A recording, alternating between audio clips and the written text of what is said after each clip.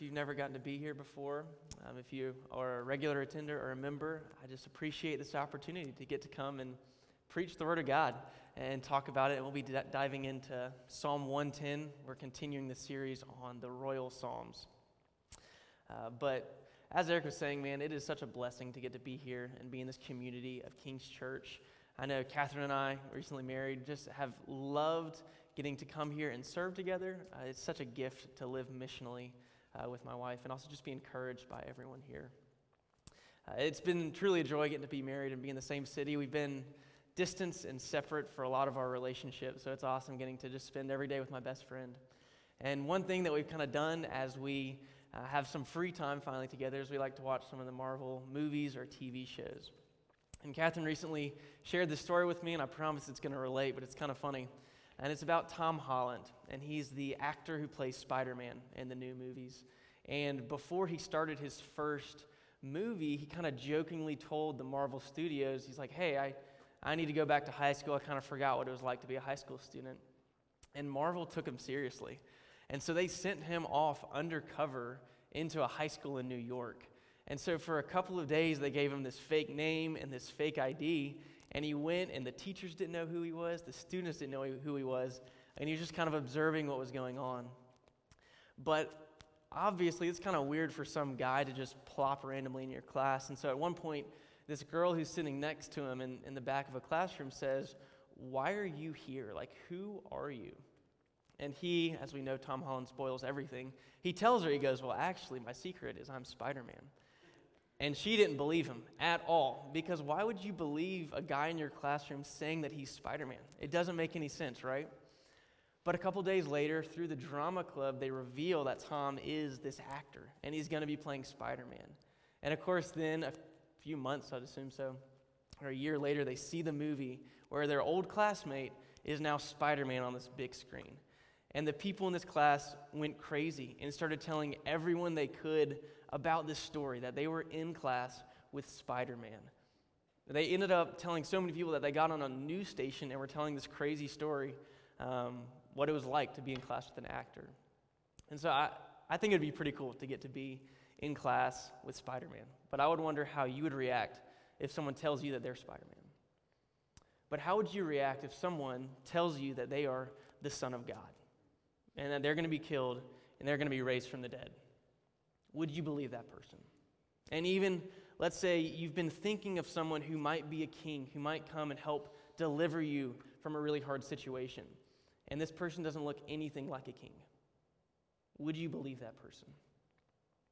And that's kind of what we're going into Psalm 110 with, because Jesus quotes Psalm 110 multiple times in the New Testament, and he uses it to say that he is indeed the Son of God, and he will be reigning and ruling after his death. He will be resurrected.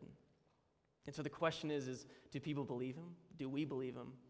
And is what he says, is that true? So that's what we get to learn about in Psalm 110. And as we know the answer, right? We'll dive into it, but we know that his word was true, that he is the Son of God. And when people saw that what he said about himself was true, they took this message and they spread it across the world.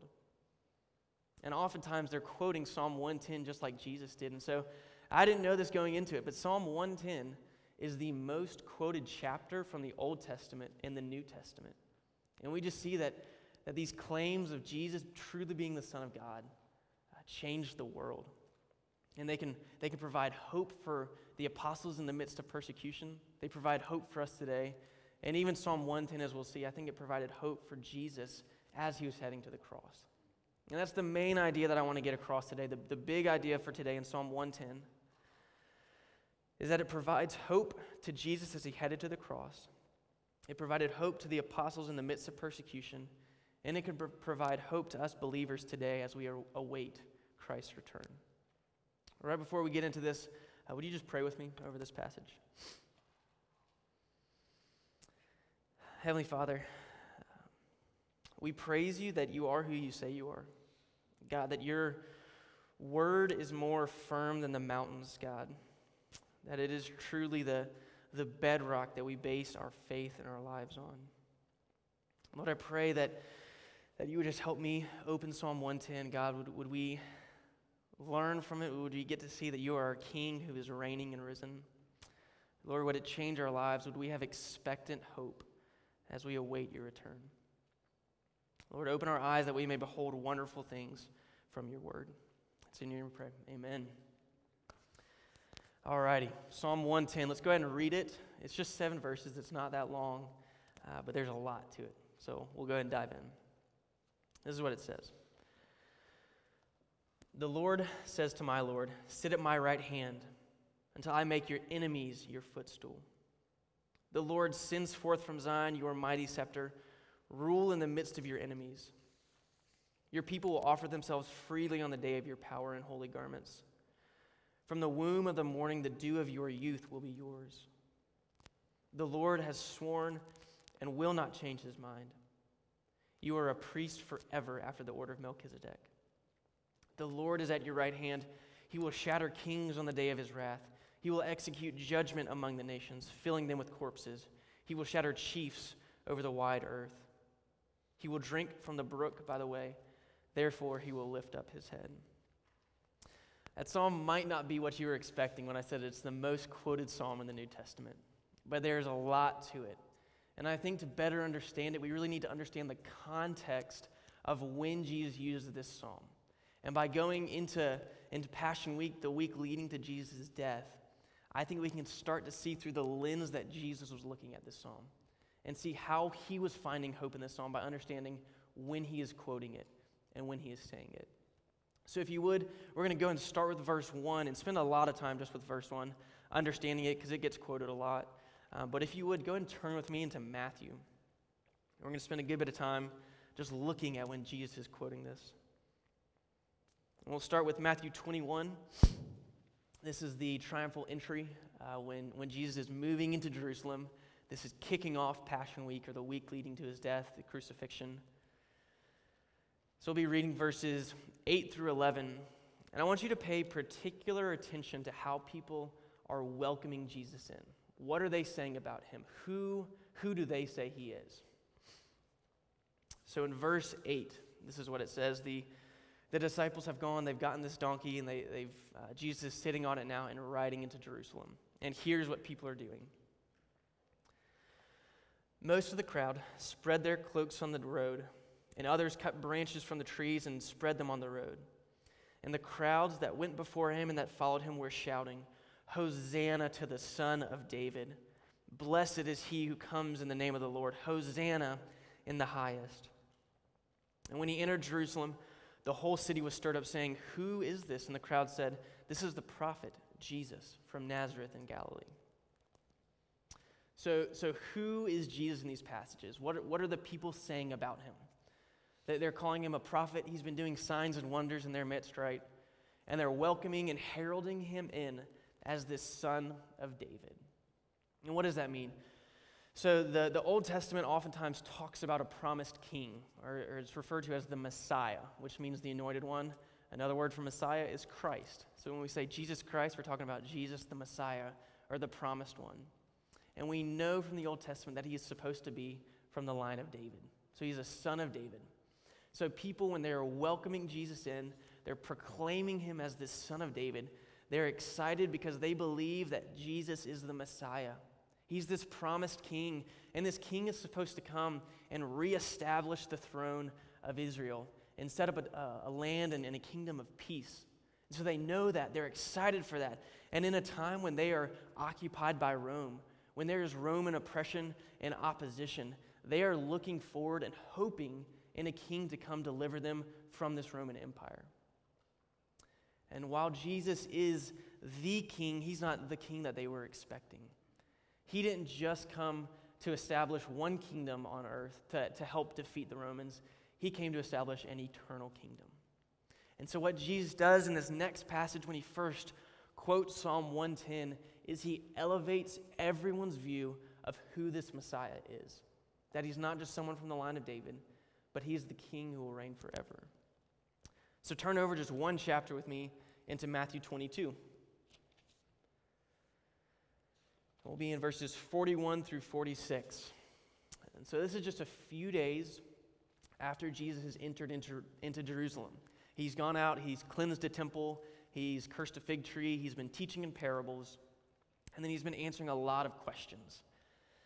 And so after one set of questions where the Pharisees are trying to trip him up, try to find ways to accuse him, he turns and asks them a question. And so this is what he does in Matthew 22, verses 41 through 46. Here's what he says. Now, while the Pharisees were gathered together, Jesus asked them a question, saying, "What do you think about the Christ, or this Messiah? Whose son is he?" And they said to him, "The son of David."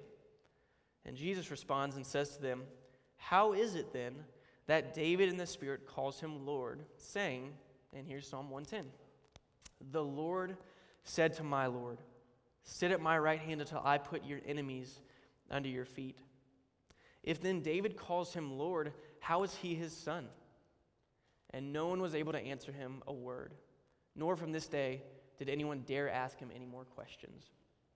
I'll be honest, I've read this passage a lot, and I've been confused a lot by this passage, because Jesus, he just leaves it with this question that no one gives an answer to. Either they're stumped or they're silenced, and they don't want to say this answer.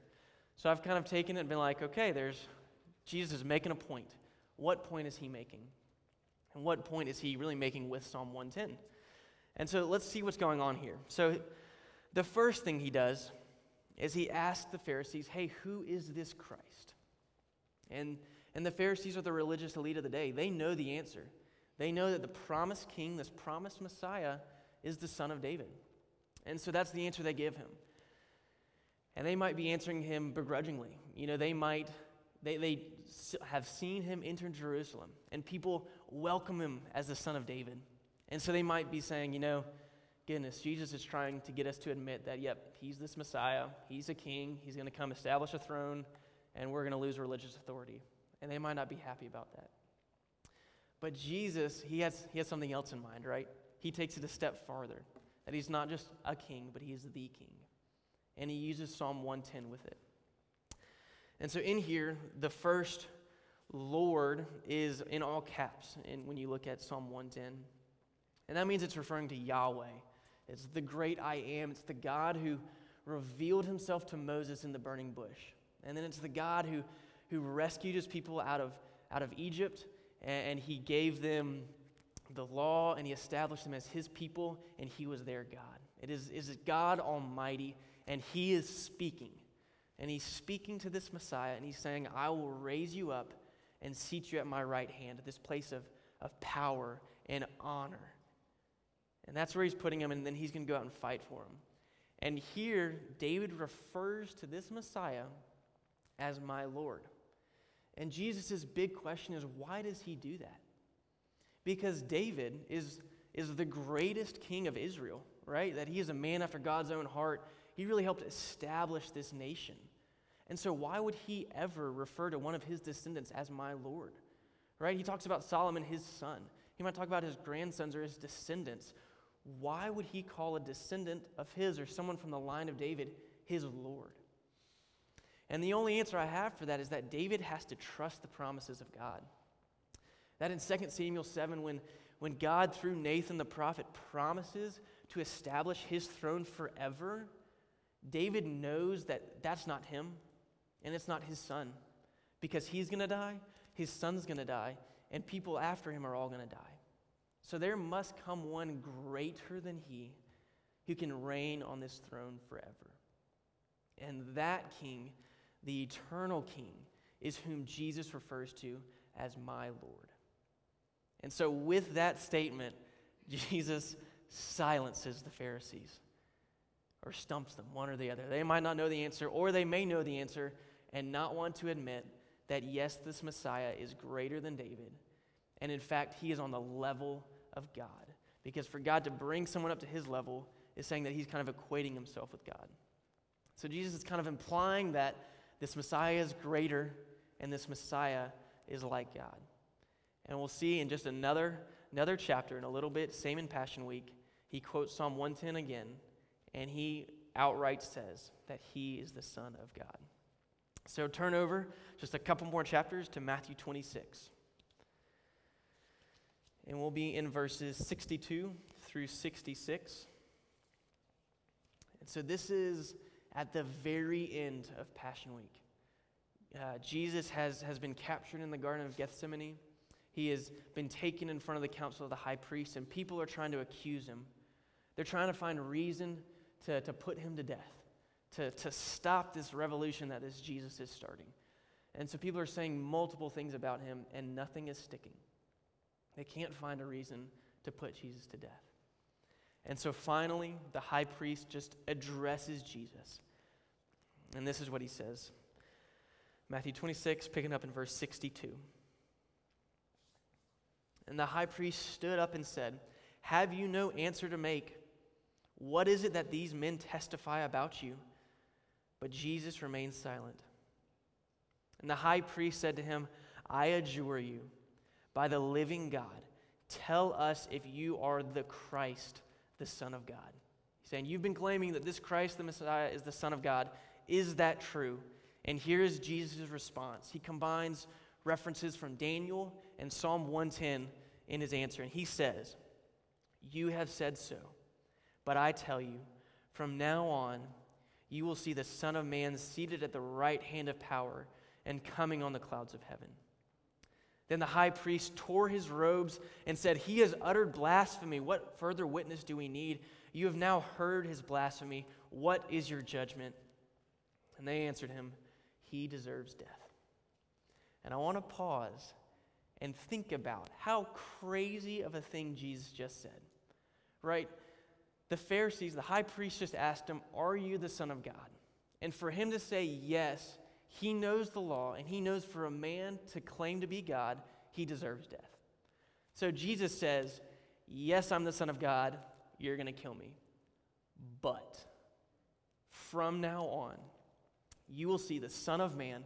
And this is words from Daniel 7. It's a prophecy. And the Son of Man has this imagery of someone who is going to come and reign eternally over everything. That's who the Son of Man is. And he says, you will see the Son of Man seated at the right hand of power, the right hand of God. And so I can't imagine what the Pharisees are thinking. Like, what are you talking about? We're going to kill you. How are you going to be reigning? But they crucify him. With his statement from Psalm 110:1, claiming to be God, they convict him of blasphemy, and they put him to death with crucifixion. And so this is the context when Jesus is quoting Psalm 110. When he is sealing his fate to go to the cross, he is affirming that, yes, I am the Son of God, and he's quoting Scripture. And I think he is also looking, he knows the rest of Psalm 110, and he is looking at it and seeing their promises that God the Father is making to him through this chapter. So with this lens, with thinking about Jesus using Psalm 110 to say that he is the Son of God and holding on to these promises as he is approaching the cross, let's now look at Psalm 110 and look at every verse and see the promises that Jesus gets to claim and have hope in as he is approaching crucifixion. Verse 1, we've just talked about it a lot, but I think God has hope, or Jesus has hope, that God will raise him and establish him as king. And Jesus can trust this promise because God the Father has proven to be true to his word. And so in verse 2, I think we see that Jesus has hope in the faithfulness of his Father. And how we see that is with some of the wording here. So verse 2, if you still are in Psalm 110, it says, "The Lord sends forth from Zion your mighty scepter.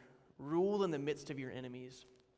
And so this language of the scepter points all the way back to Genesis 49, when Jacob is blessing his sons.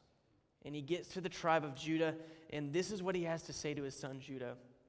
He says, "The scepter shall not depart from Judah, nor the ruler's staff from between his feet, until tribute comes to him, and to him shall be the obedience of all peoples." So how can Jesus claim hope in the faithfulness of God through this prophecy, really, when Jacob is blessing his son, is because David is of the tribe of Judah. And then Jesus is a son of David. So Jesus, the one who will be ruling and reigning, is all the way from the tribe of Judah. And so we can see from thousands of years before Christ was on the earth that God has been good on his promises. So I think Jesus finds hope in the faithfulness of his Father. In verse 3, not only does Jesus get to hope in God, he also gets to hope in a reward. And his reward is a people who joyfully submit to him. Through his death, through his sacrifice, there's an opportunity for people to come willingly to him. Often in the Old Testament, it talks about the Israelites, right? They're a stiff-necked and stubborn people. They anger God. And oftentimes people have to intercede for these people because they are not obedient. But we have those beautiful promises in the Old Testament where God has promised to remove their heart of stone and give them a heart of flesh and impart on them his Spirit so that they can then love to do and enjoy to do the law. And then people will come and willingly subject themselves to the rule of Jesus. So I think Jesus has hope in a people who are getting to be his possession and kind of his prize as he's going through this crucifixion. Moving on to verse 4, and we'll spend more time on this in a little bit. But verse 4, it says that the Lord has sworn and will not change his mind. You are a priest forever after the order of Melchizedek. And again, we'll talk about Melchizedek in a minute. But I think Jesus just has hope in the unchanging word of God, right? That it says that the Lord, again, all caps, Yahweh, he has sworn and he will not change his mind. Our God's word is sure. By his word, he has established the world, right? He has spoken things into existence. And what he says, that is the way things are. And so Jesus claiming to raise his son, to establish him, to make him a priest forever, his word is unchanging. And I think Jesus has hope in that, in the surety of his Father's word. In verse 5 and 6, I think Jesus, he sees hope and victory. In these verses, again, they say, the Lord is at your right hand. He will shatter kings on the day of his wrath. He will execute judgment among the nations, filling them with corpses. He will shatter chiefs over the wide earth. Christ's kingdom that he's coming to establish, it's not going to have boundaries. It's going to be worldwide. He will have victory over every king, over every nation. He will rule all. And so there's promised victory. And after this promised victory, I think there is promised eternal rest. And we see that in verse 7. Let me read it. It says, he will drink from the brook by the way. Therefore, he will lift up his head. And there's different debates and interpretations about what this imagery means. But I really think it's this idea that once he has gone out and conquered the world, he can be refreshed by the brook, right? Drinking water, being refreshed by that, and then lifting up his head and looking on into his eternal kingdom. And so he has hope and rest once his kingdom is established. So there's a lot of hope that Jesus can claim in Psalm 110. But hope in and of itself isn't enough, right? I kind of hope to be a millionaire by tomorrow. That would be awesome. But it's really important of what you place your hope on or in. And so Jesus is committing his soul. He is putting all of his hope and his trust in God Almighty, the Lord, Yahweh, the great I am. And so the question, as Christ is going to the cross, is his hope well-founded? Right? As the Pharisees, they're thinking, this is crazy. We're going to put him to death and stop this revolution. Is his hope well-founded, saying, no, you won't, because from now on you'll see me reigning at the right hand of the throne of God? Is that hope well-warranted? And I'm not going to give the answer. I'm going to let Paul say this. And we've studied it already this year. It's in Ephesians 1. It is a beautiful passage. There are words straight from Psalm 110:1 in it. So it's Ephesians 1, verses 17 through 23. And Paul he's praying over the Ephesians. Would we and the Ephesians know who God is and what he has done for them? And this is what God has done, and this is his prayer. So pick up with me in Ephesians 1, verse 17 through 23, and let's see if Jesus' hope was well-founded in God the Father. He says, that the God of our Lord Jesus Christ, the Father of glory, may give you the spirit of wisdom and of revelation in the knowledge of him, having the eyes of your hearts enlightened, that you may know what is the hope to which you are called, what are the riches of his glorious inheritance in the saints, and what is the immeasurable greatness of his power toward us who believe, according to the working of his, this is God the Father, the working of his great might, that he worked in Christ, this Messiah, this promised King, this Son of David. This is how he worked in Christ, when he raised him from the dead and seated him at his right hand in the heavenly places, far above all rule and authority and power and dominion, and above every name that is named, not only in this age, but also in the one to come. And he put all things under his feet, and gave him his head over all things to the church, which is his body, the fullness of him who fills all in all. So, brothers and sisters, Christ's hope was well founded in God the Father, because we know from this passage and from what happened that God raised his Son from the dead. And Christ is now seated at the right hand of God Almighty, and he is reigning. What hope do we have? Christ's hope was well founded, and we see that what Jesus was claiming about himself to be the Son of God was proven true by his resurrection. It all hinges on the resurrection, and God did not let us down. He was true to his word. He raised his Son to life, and so his hope is sure. And so Christ's hope in Psalm 110 was well founded, but we'll see from this then the apostles' hope was well-founded, because they were following Jesus. They were committing their lives to him, and their leader was put to death. But then they have witnessed him raised to life. And with boldness, they go out in the midst of persecution and spread this message abroad, oftentimes quoting Psalm 110 to prove who Jesus is. And one of my favorite times when this happens is in Peter's first sermon. It's at Pentecost. It's in Acts 2. If you want to turn there with me, we'll read this sermon really quick. Because what Peter's doing here is he's building this case for who Jesus is, and he's proving it to people. What had just happened is the Holy Spirit had descended upon people, and tongues of fire appeared above their heads, and they start speaking in tongues. And people who see this going on think they are crazy. They think they're drunk at like 9 in the morning. And Peter stands up, and he's emboldened by the Spirit, and he gives an incredible sermon, which I would advise just go read the whole thing. It's really long, but it's amazing. And he's building a case for who this Christ is. And we're really going to be reading verses 32 through 39. But before it, he starts talking about who this Jesus is. He keeps using the word this Jesus. And so he says, it's this, this Jesus that you knew from Nazareth, or from Nazareth, excuse me. This Jesus, he performed mighty wonders before you. This Jesus who was delivered up according to the scriptures, according to God's plan. This Jesus who was put to death. This Jesus he was raised from the dead. And then he uses Psalm 110 to say who this Jesus is. So pick up with me in verse 32 of Acts 2 and listen to the conclusion of who this Jesus is.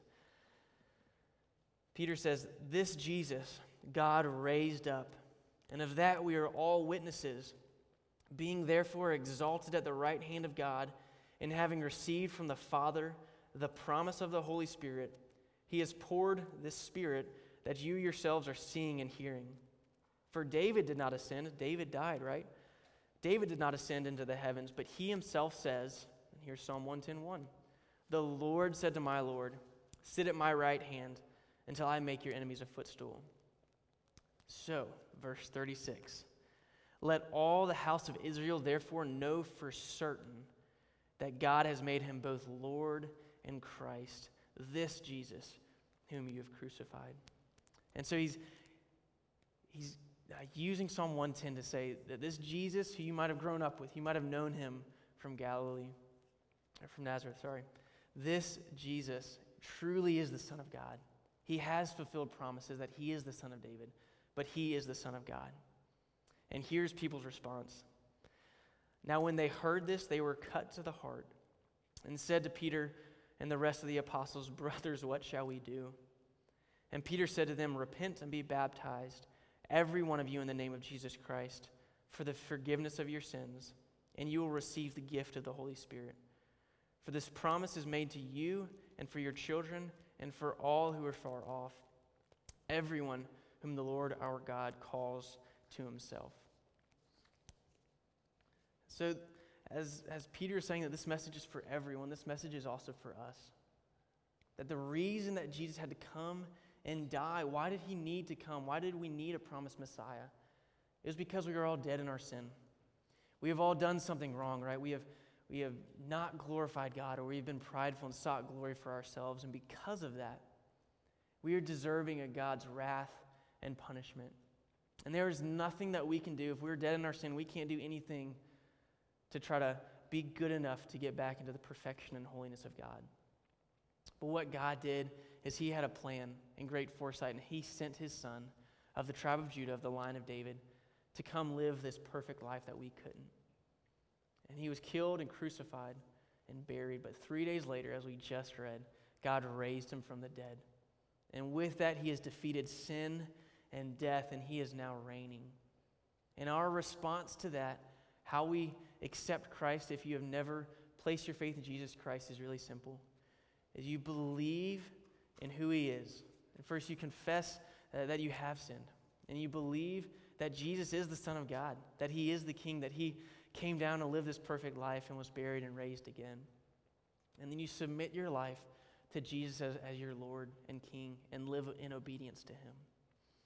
And if you have never done that, maybe you've heard this message, or maybe this is the first time you've ever heard it, I pray that you don't wait any longer, that you give your life to Christ. And if you want to do that, if you want to learn how you can believe in Jesus and have your sins forgiven, please come talk to someone after this sermon. We'd love to walk through that with you.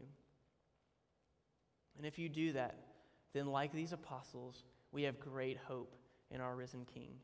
In the midst of a hard life or even persecution. And in the instance of the first martyr of Stephen, it's in Acts 7. He also gives a great speech, and at the end of it, his last words before he is dragged out of the city and stoned to death, listen to Stephen's words. It's Acts 7:56. And he, Stephen, says, "Behold, I see the heavens opened and the Son of Man standing at the right hand of God." That sounds just like what Jesus said would happen in Matthew before the high priest, right? That you would see this from now on. And it is proven true. And Stephen sees it. And the apostles have great hope even in the midst of persecution. And we too, believers as today, we have hope in Jesus. And so this last thing I want to see in Psalm 110 again, the hope that we believers today get to have in Jesus because he has been raised from the dead. As we know in verse 1, we've been reading this a lot, but we have hope that our King reigns, that he is alive and he has been risen. And then 2, that this King, his kingdom is unconquerable. It is undefeatable. It will never be conquered. And we see that in verse 2, in the back half where God says, "Rule in the midst of your enemies." That even today, where there is still sin, there is still death, there is still wrongdoing, Jesus reigns. He is over all. Though Satan is the prince of this world, Jesus is ultimately in control. And he is reigning, and his kingdom is unconquerable. And 2, our King is eternal. He will never tire or grow weary. The back half of verse 3 has interesting imagery. But it says that from the womb of the morning, the dew of your youth will be yours. And there's different ideas of what this might mean, but I really think that it's saying that like a young person has a lot of energy and vigor, Jesus too will have this as he's looking to reign in his kingdom. That he's never going to tire and grow weary, but that he will carry us and lead us for all of eternity. And he's not just our leader, he's not just our Lord, he's also our priest. And that's in verse 4, that while we have a king who leads us and protects us, we have a priest who cares for our spiritual needs. And he represents God to us, and he represents us before God and intercedes for us. And there's this idea of the order of Melchizedek. And just a quick summary of that, Melchizedek was someone in the Old Testament who was both a king and a priest. And so one way that Jesus is of the order of Melchizedek is that he holds both offices, that he is a king and he's a priest. The author of Hebrews picks up a lot on Melchizedek and spends a lot of chapters talking about who he is and why Jesus being of the order of Melchizedek means that he is better and he is superior. All of Hebrews is talking about how Christ is better than angels and Moses and the law. And then he is saying he's better than the Levitical priesthood. And he's of the order of Melchizedek because the Levites, their office as priest had to be filled every time the high priest died. But our king, our priest, will be the high priest forever. And his sacrifice was superior to all their sacrifices. One verse, Hebrews 10, talking about Christ's sacrifice being greater, that also references Psalm 110 says this. Talking about the Levitical priest. Every priest stands daily at his service, offering repeatedly the same sacrifices which can never take away sins. But when Christ had offered for all time a single sacrifice for sins, he sat down at the right hand of God, waiting for the time until his enemies should be made a footstool for his feet. So there's Psalm 110 popping up again. And our king, our priest, he will be reigning over all. Verses 5 and 6, it uses really strong language that Christ is going to be shattering kings, filling the earth with corpses. And I think we do need to be reminded that, yes, our God is a God of love, but our God is also a God of justice and wrath. And that's a praiseworthy quality of our God. Because our king, who is reigning forever, is not going to be a tyrant. There won't be injustice. There won't be crime. There won't be oppression. But there will be justice and righteousness in his kingdom. And two, in his kingdom, we have eternal joy and satisfaction to look forward to. As Christ lifts his head and looks to this eternal kingdom, we also get to look to this time when our King will return.